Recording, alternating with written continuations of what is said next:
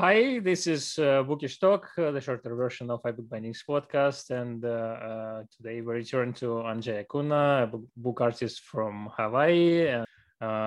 So let's just move forward. Will you show us your workshop? Can you show us around somehow? What? Yeah. Because my studio doesn't have very great lighting. Because in the daytime, it's super bright. And you can see the jungle back there.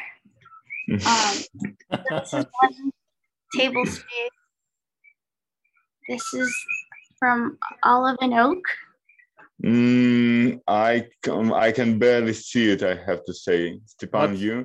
I know this press, so yeah, you can definitely find some pictures online, Pavel. It's a known model. And a beautiful beast. This is my handmade sewing frame. Okay, that's nice. What are those bones? Are those horses again? Oh, this is a cow bone. Yeah. Oh, and this is a pig. Its teeth. Do you use teeth too? Yeah, it has teeth too. Yeah, this is my studio. It's just about a bunch of found furniture, and there's no system. I'll just be on one table, gotta do the next step. I'll just pick the floor some days. Well, this is great when you can work in different stations and depending on your current mood. It's a lot better than my living room on the floor with my cat. And where do you make your paper? Because that needs water and pulp goes everywhere. Do you make it in the very same space? No, I make paper outside. So this is my studio, and it's on a coffee farm that my friends own. But when I make paper, I make it at a different farm where I live. It's a fruit farm. And so there's just a lot more space, and you could just get messy with the water, and all the pulp gets really messy. So I don't do it in here at all. Yeah. And there's a lot more sunlight as well. That's how I dry the paper, it's just by sunlight. So my studio is at 1,600 feet elevation. So there's not a lot of sun. It's just a shorter period of time in the day where there's sun. And then I live around 900 feet elevation where it's hotter and more sun. This is perks of living in a warm climate. Yeah, it's too hot today though. Like the mosquitoes are getting me. Well, it seems that it's hot everywhere besides Paris and Versailles, because I saw a forecast for Moscow with something like plus 35, 40 centigrade or something like that in Moscow. I don't know what's that in 100 degrees Fahrenheit. 105 or even more or something like that. Yeah. Yeah. So, I don't know if you guys got to go right now, but my studio is in the back of the roaster.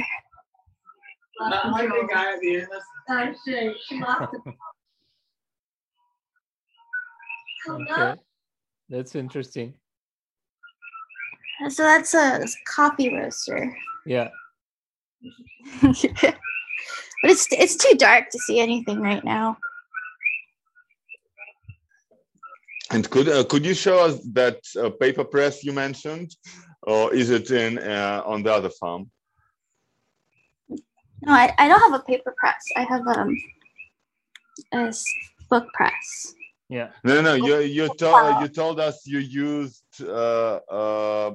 volcanic rocks as a press. That's at home. That's a different location. Yeah, because I've been utilizing this one to press books together now, but before it was rocks. And do you yourself feel more comfortable working in the more makeshift manner, like what you find you use, or do you enjoy precise processes using specialized equipment?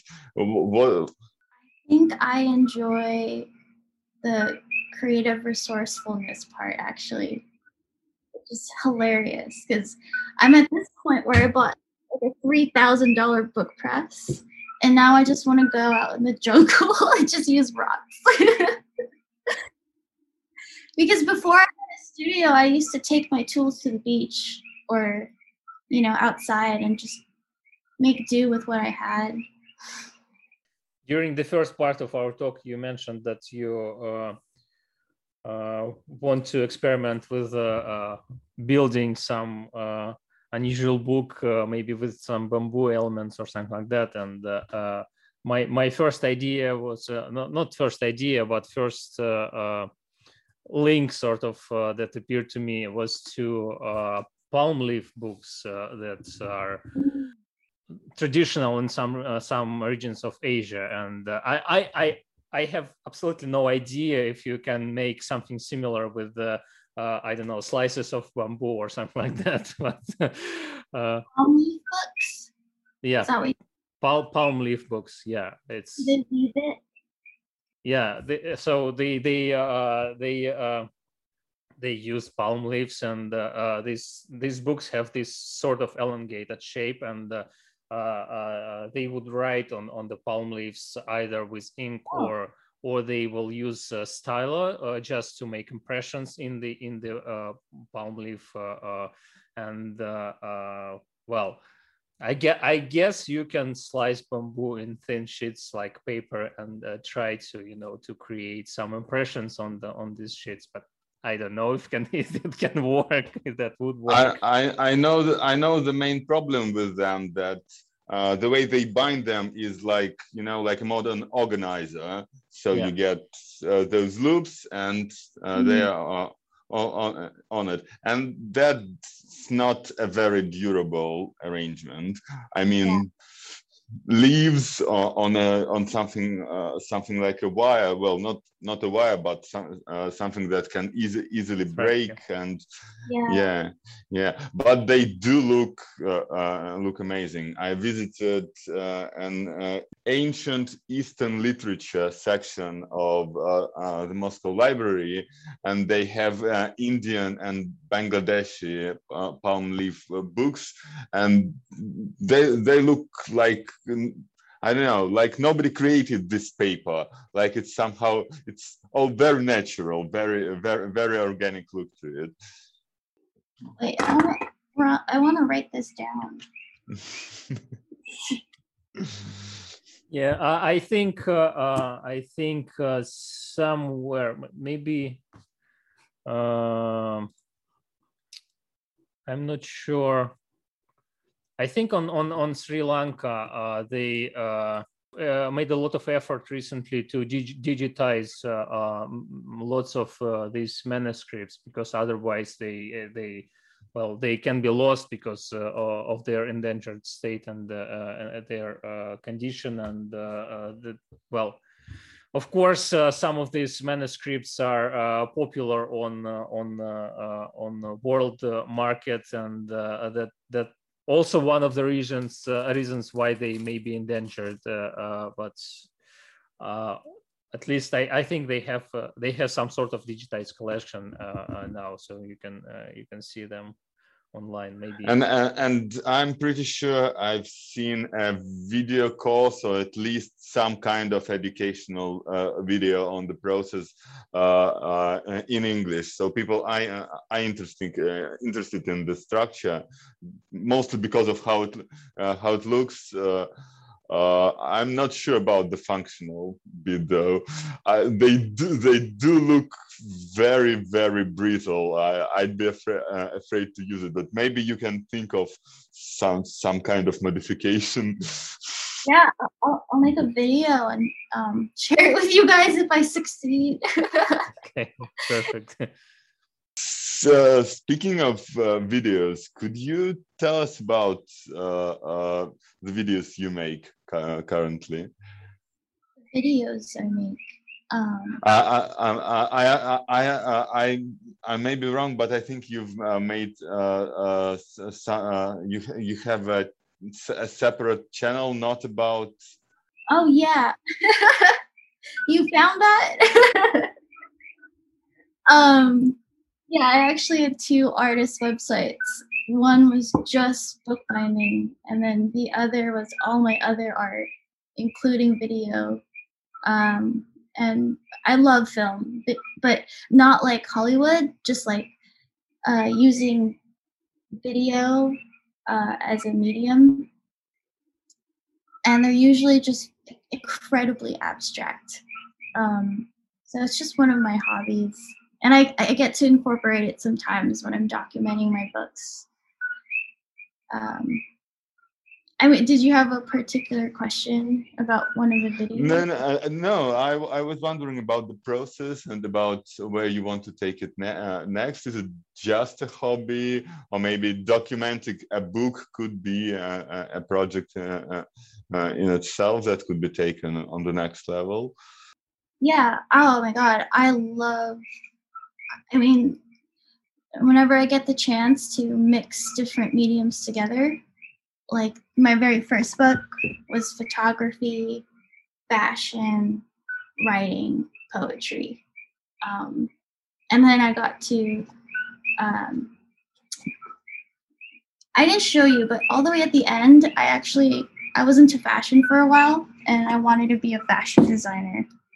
And then I hated the community, so. Okay. Yeah, I don't know. Anytime I get to use my camera to create beautiful shots, it's just like moving photography.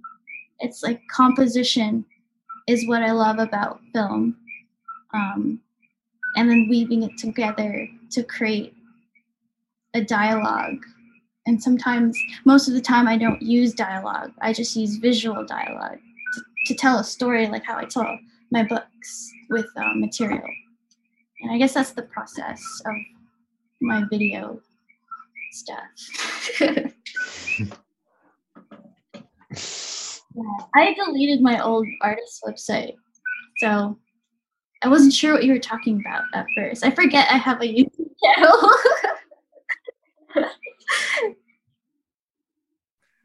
Yeah, we try to do our research. Yeah. So if we return to your teaching experience, can you talk a bit about that, and who is your audience, and did you like it?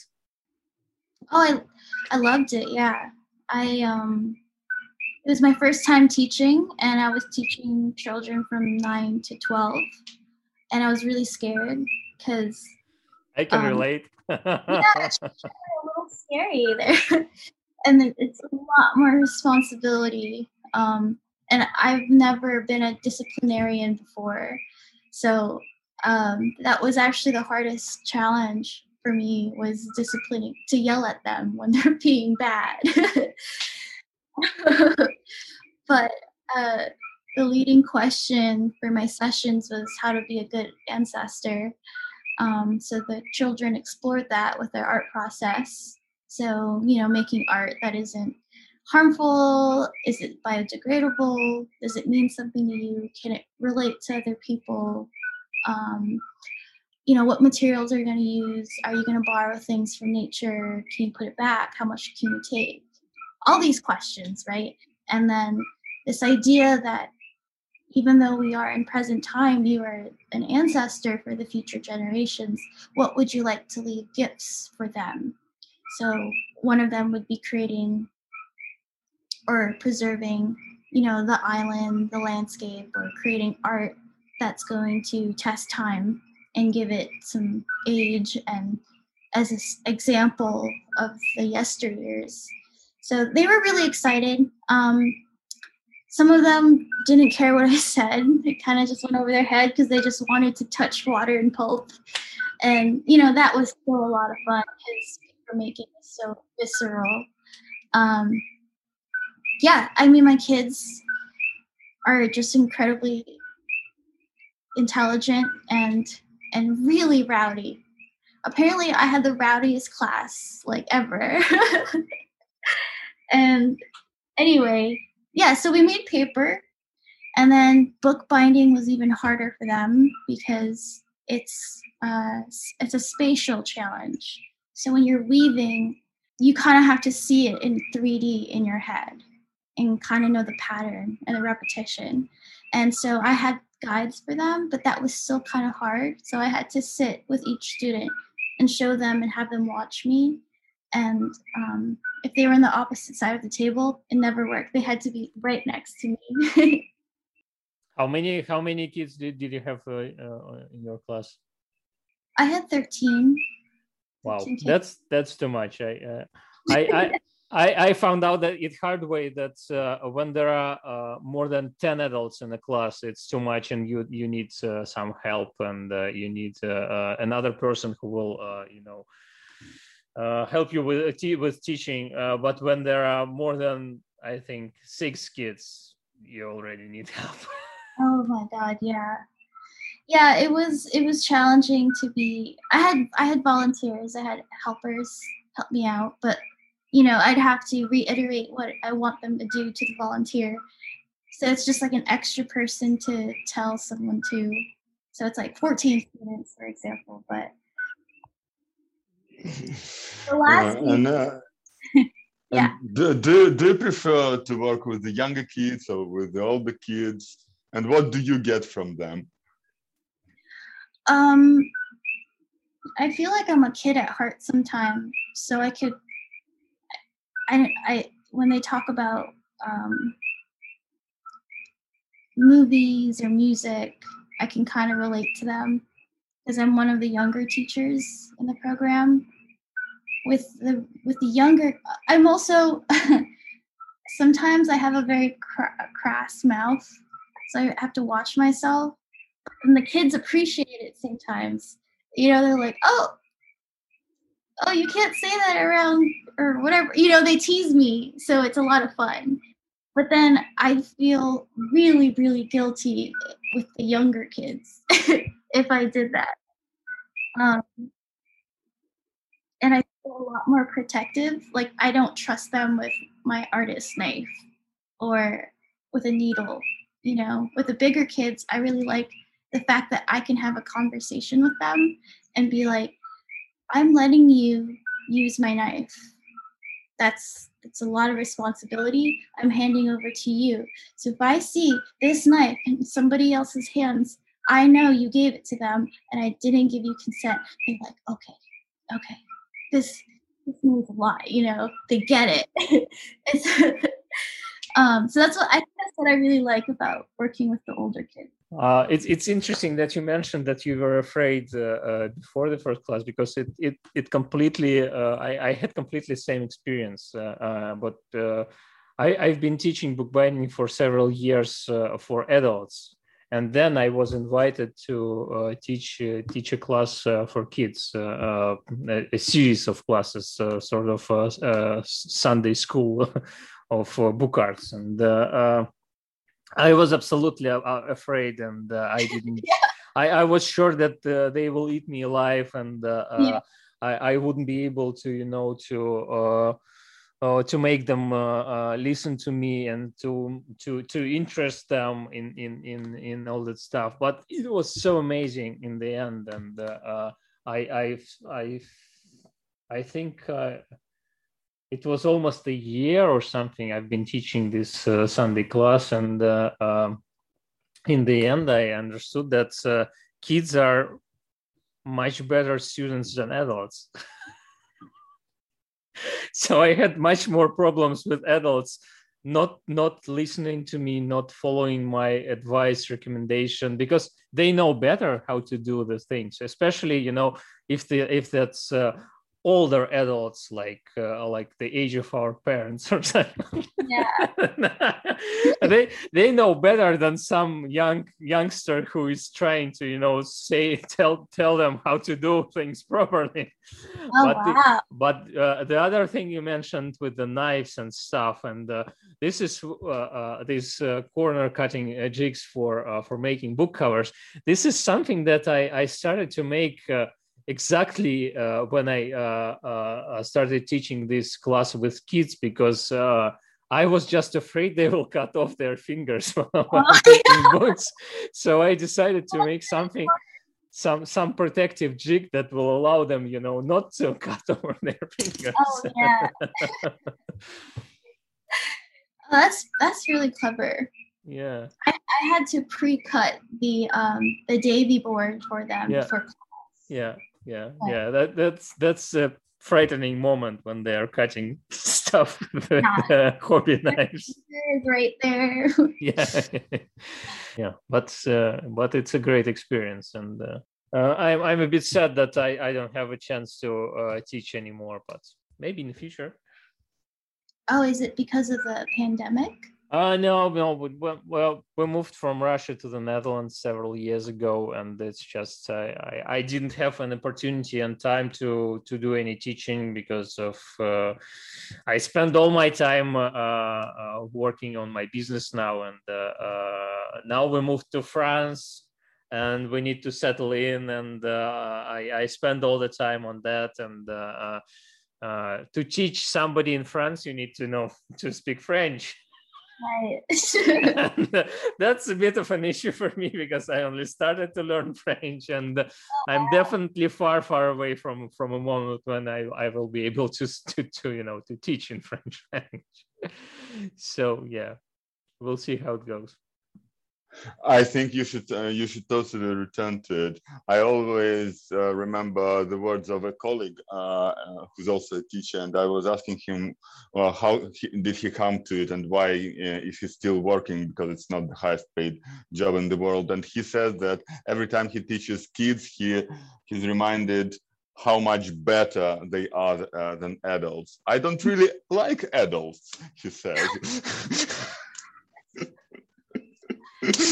And in some respects, of course, he's right. It's so much easier to talk to a child. I mean, if he doesn't understand, he'll tell you. If he doesn't like something, he'll tell you.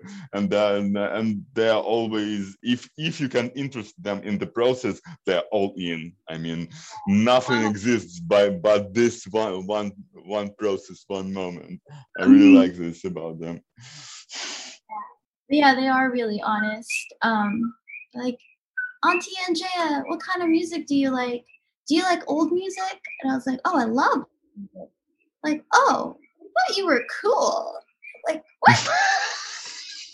Jazz is cool. They start gagging. How can you not like jazz? So, do you have any plans for the classes in the nearest future, or in the future in general? So, so my last week in the program, I taught bioarchitecture, and I showed them different kinds of homes built around the world, made from natural materials, from locally sourced materials at different climates and different elevations, to inspire the kids to look locally, you know. And so we made these smaller dioramas of their future bio homes. So we harvested, because the art center is surrounded by a jungle. And so I had them pick up twigs and branches, leaves, banana leaves, whatever, glue sticks or hot glue guns, and teaching them how to weave and yada, yada, yada.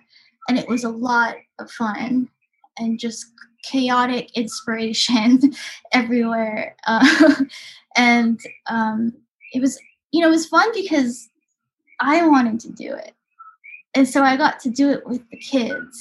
So if someone said, I want to make a hobbit house, I'd sit down with them, sketch it out, like, okay, how should we start?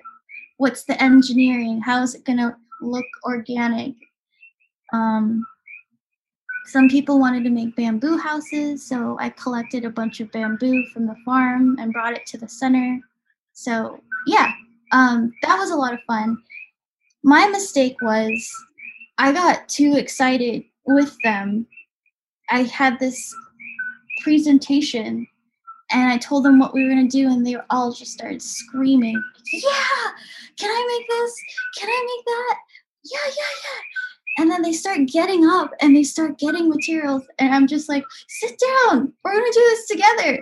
And they just wanted to just do it. And it made me a little frazzled, and they kind of swayed me, and we just, so all of a sudden, we're in studio time. I should have done is teach them different techniques, like even a week before, like a whole week of just teaching them building techniques, like weaving and, you know, like building blocks that could just fit together, like furniture and stuff. And then have them do it on their own when it was time to create their biohomes. Instead, it was the complete opposite. It was like every 5 minutes, it was like, Miss Angaea, Auntie Angaea, I need your help. What do I do? What's this? Yeah, it was a lot of fun, but it was also very chaotic. Well, it's a great experience in any way. Yeah. So the goal was every person makes a house or whatever, and then we'll put it together and it becomes this like village. So when they were done, they wanted to play with it and wanted to take it home, but it's going to be in the art show that's coming out next week. So that's what I want to do. And around the world, they do build like big house type structures entirely by hand, like they weave houses like you would a giant basket, that kind of thing. Was that the technique you were using? So one of the techniques, yeah. Like massive basket weaving or just using clay. And then with like bamboo, you could actually make like Legos, you know, you make them fit together. So that's what we were doing, exploring all those techniques. Are there any techniques traditional for Hawaii? That's kind of, so they're usually like this with no walls. It's just like an A-frame. And then they use palm leaves as the roofing. So it's like wood, bamboo, and then the palm roofing. So it's like layers. So that's how they were living. Some of them lived in caves as well, in the volcanic tunnels. But that didn't last very long. Ever since Hawaii was colonized, a lot of the Hawaiian traditional houses are gone. And also from volcanic activity as well. So there's not a lot of research on it. You mentioned that it's important to keep in mind that we're ancestors of people who will live in the future, and that there should be this connection to the nature, ground, and traditions, and that you should keep in mind that there is something you need to pass on to the future, and that you need to, you know, make sure that there exists any future for our ancestors. And unfortunately, some people prefer not to think about it and to live like there is no future, there are no life for the kids and I don't know, grandchildren. But the other thing that this thing reminded me of is some discussions that we had with book conservators on our podcast, because it seems that in the past few years, book conservation changed even more to using less invasive materials and chemicals and adhesives and all that stuff in the first place. And then this is just how the the attitude of many book conservators is that you're making an object that will be interacted with for many decades and maybe for 200 years. And you are working on this object, keeping in mind the person who will work with it in 200 years or something like that. So this is interesting how this, traditional approach can sort of mate with with this scientific approach of book conservators. Yeah. That makes me think of like mummies, like mummifying corpses with honey and like beeswax and other stuff they were using, like all natural materials, compared to what we do to corpses now with embalming fluids and chemicals and, prosthetic teeth and all that stuff going into the earth.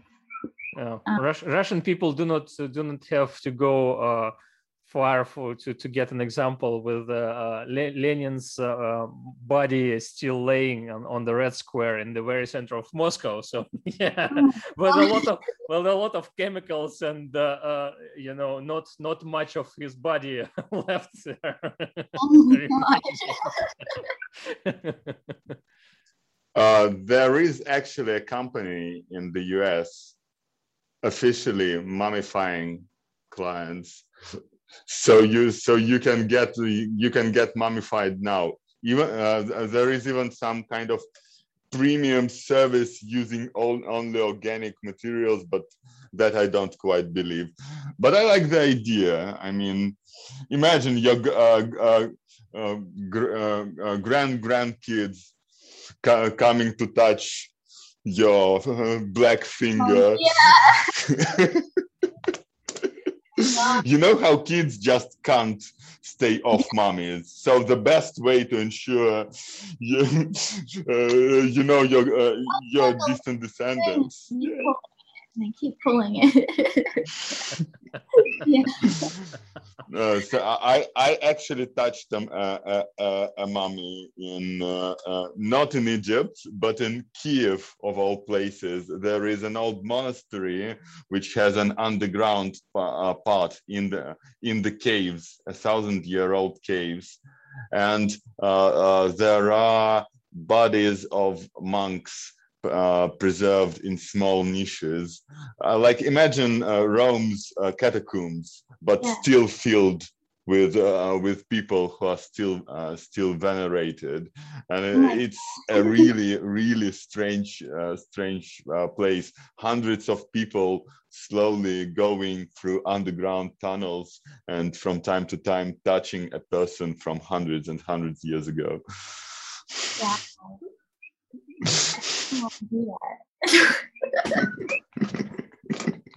I mean, Christianity can be weird too. Okay, can be. Well, that's a statement. Like that's the only thing in Christianity that's weird. Okay. I mean, to most other things we just got used to, but every now and then you see something so raw, so I don't know. It seems prehistoric, something you'd associate with pagans, but actually it's a very valid way of expressing your own veneration of your ancestors, either genetic or spiritual. I mean, people all over the world preserve important people. Don't just bury them. Or so why not? I'm fascinating by it. A bit creeped out, obviously, but I can respect that. Yeah. I mean, there's a lot of like art and science collaborations with burials. So there's mushroom growth. There's this thing called mycelium.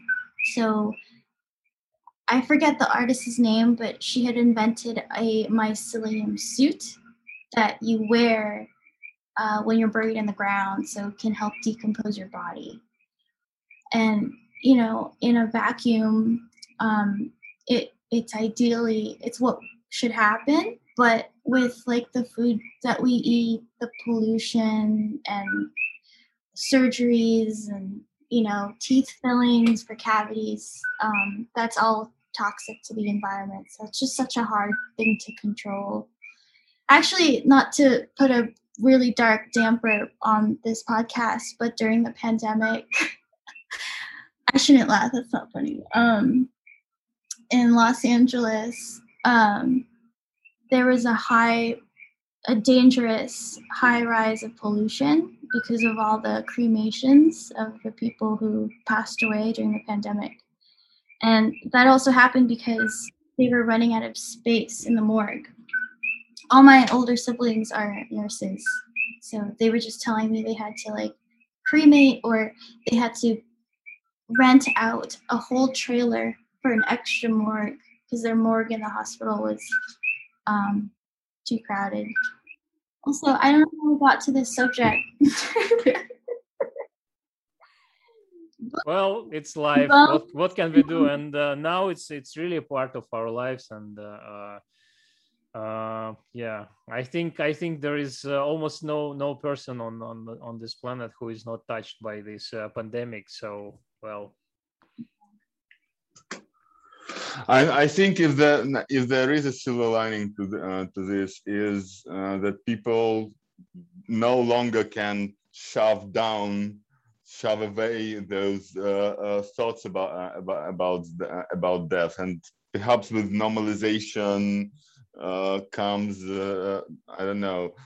It shouldn't be as difficult as it is if the society is built around as a support system for the family. It shouldn't be as difficult, and certainly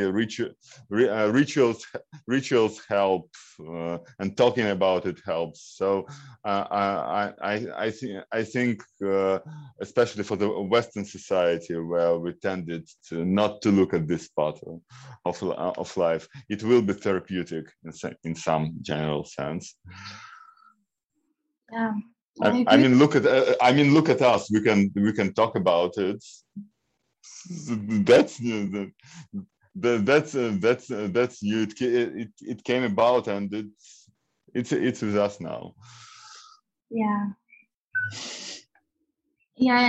Another. I mean. Yeah. No. Yeah. I by the way, am not surprised that we got to this topic. You have this strange balance in you of childish joy and sudden moments of darkness. I like how it goes. Like you show us this exquisite book, and then you talk about how it feels to walk over the hard ground, and I imagine. Yeah. I mean. I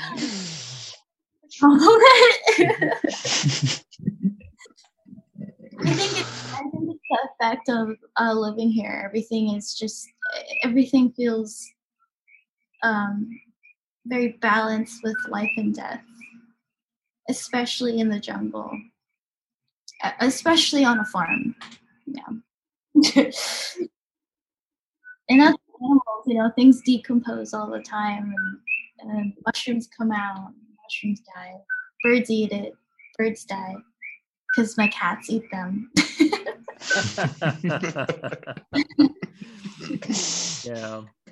Yeah. I don't know about Pavel. He seems very connected with nature and death and everything like that, especially during the archaeological works.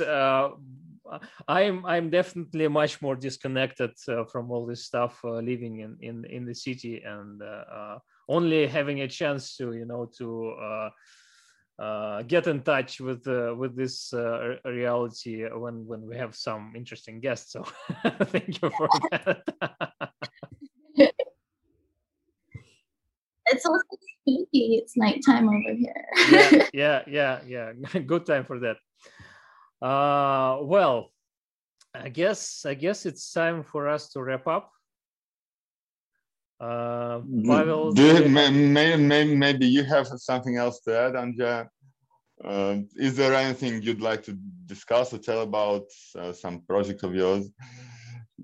I did mention some new projects earlier in the interview, but today before our podcast, I woke up at 5 a.m., got ready for work to work on a coffee farm. I had to prune a bunch of lilac koi vines, which is passion fruit. I was on a 12-foot ladder. A wasp came out and stung my face. Jumped from the ladder. I had a handsaw and I cut my fingers. And then I got back to the farmhouse and ran up the stairs and fell pretty badly. And yeah, and then I just tried to heal myself with some beer and wine. So. And you mentioned this only now, after took all this time to discuss all these random things. Well, that's the last thing I'd like to share. So the life goes on, especially with some beer and wine. Yeah. Cuna brew.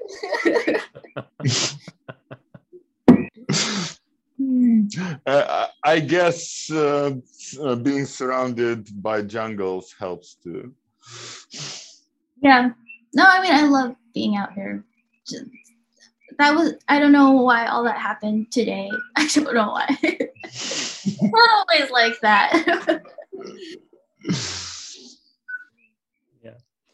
Yeah, I hope you will get better soon. Yeah, I will. Okay. Well, that was a great talk. Thank you very much thank you so much for inviting me.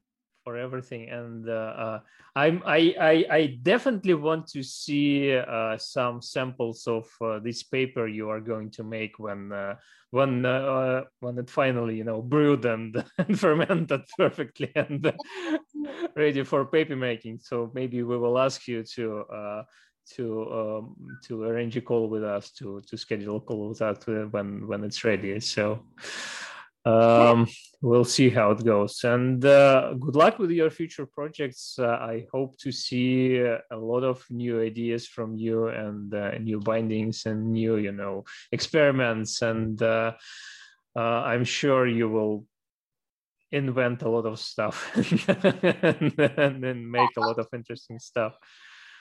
As usual, thanks a lot to our supporters on Patreon and to all of our community. Please check the links below to see Angaea's projects and to support us on Patreon with a bit of your money.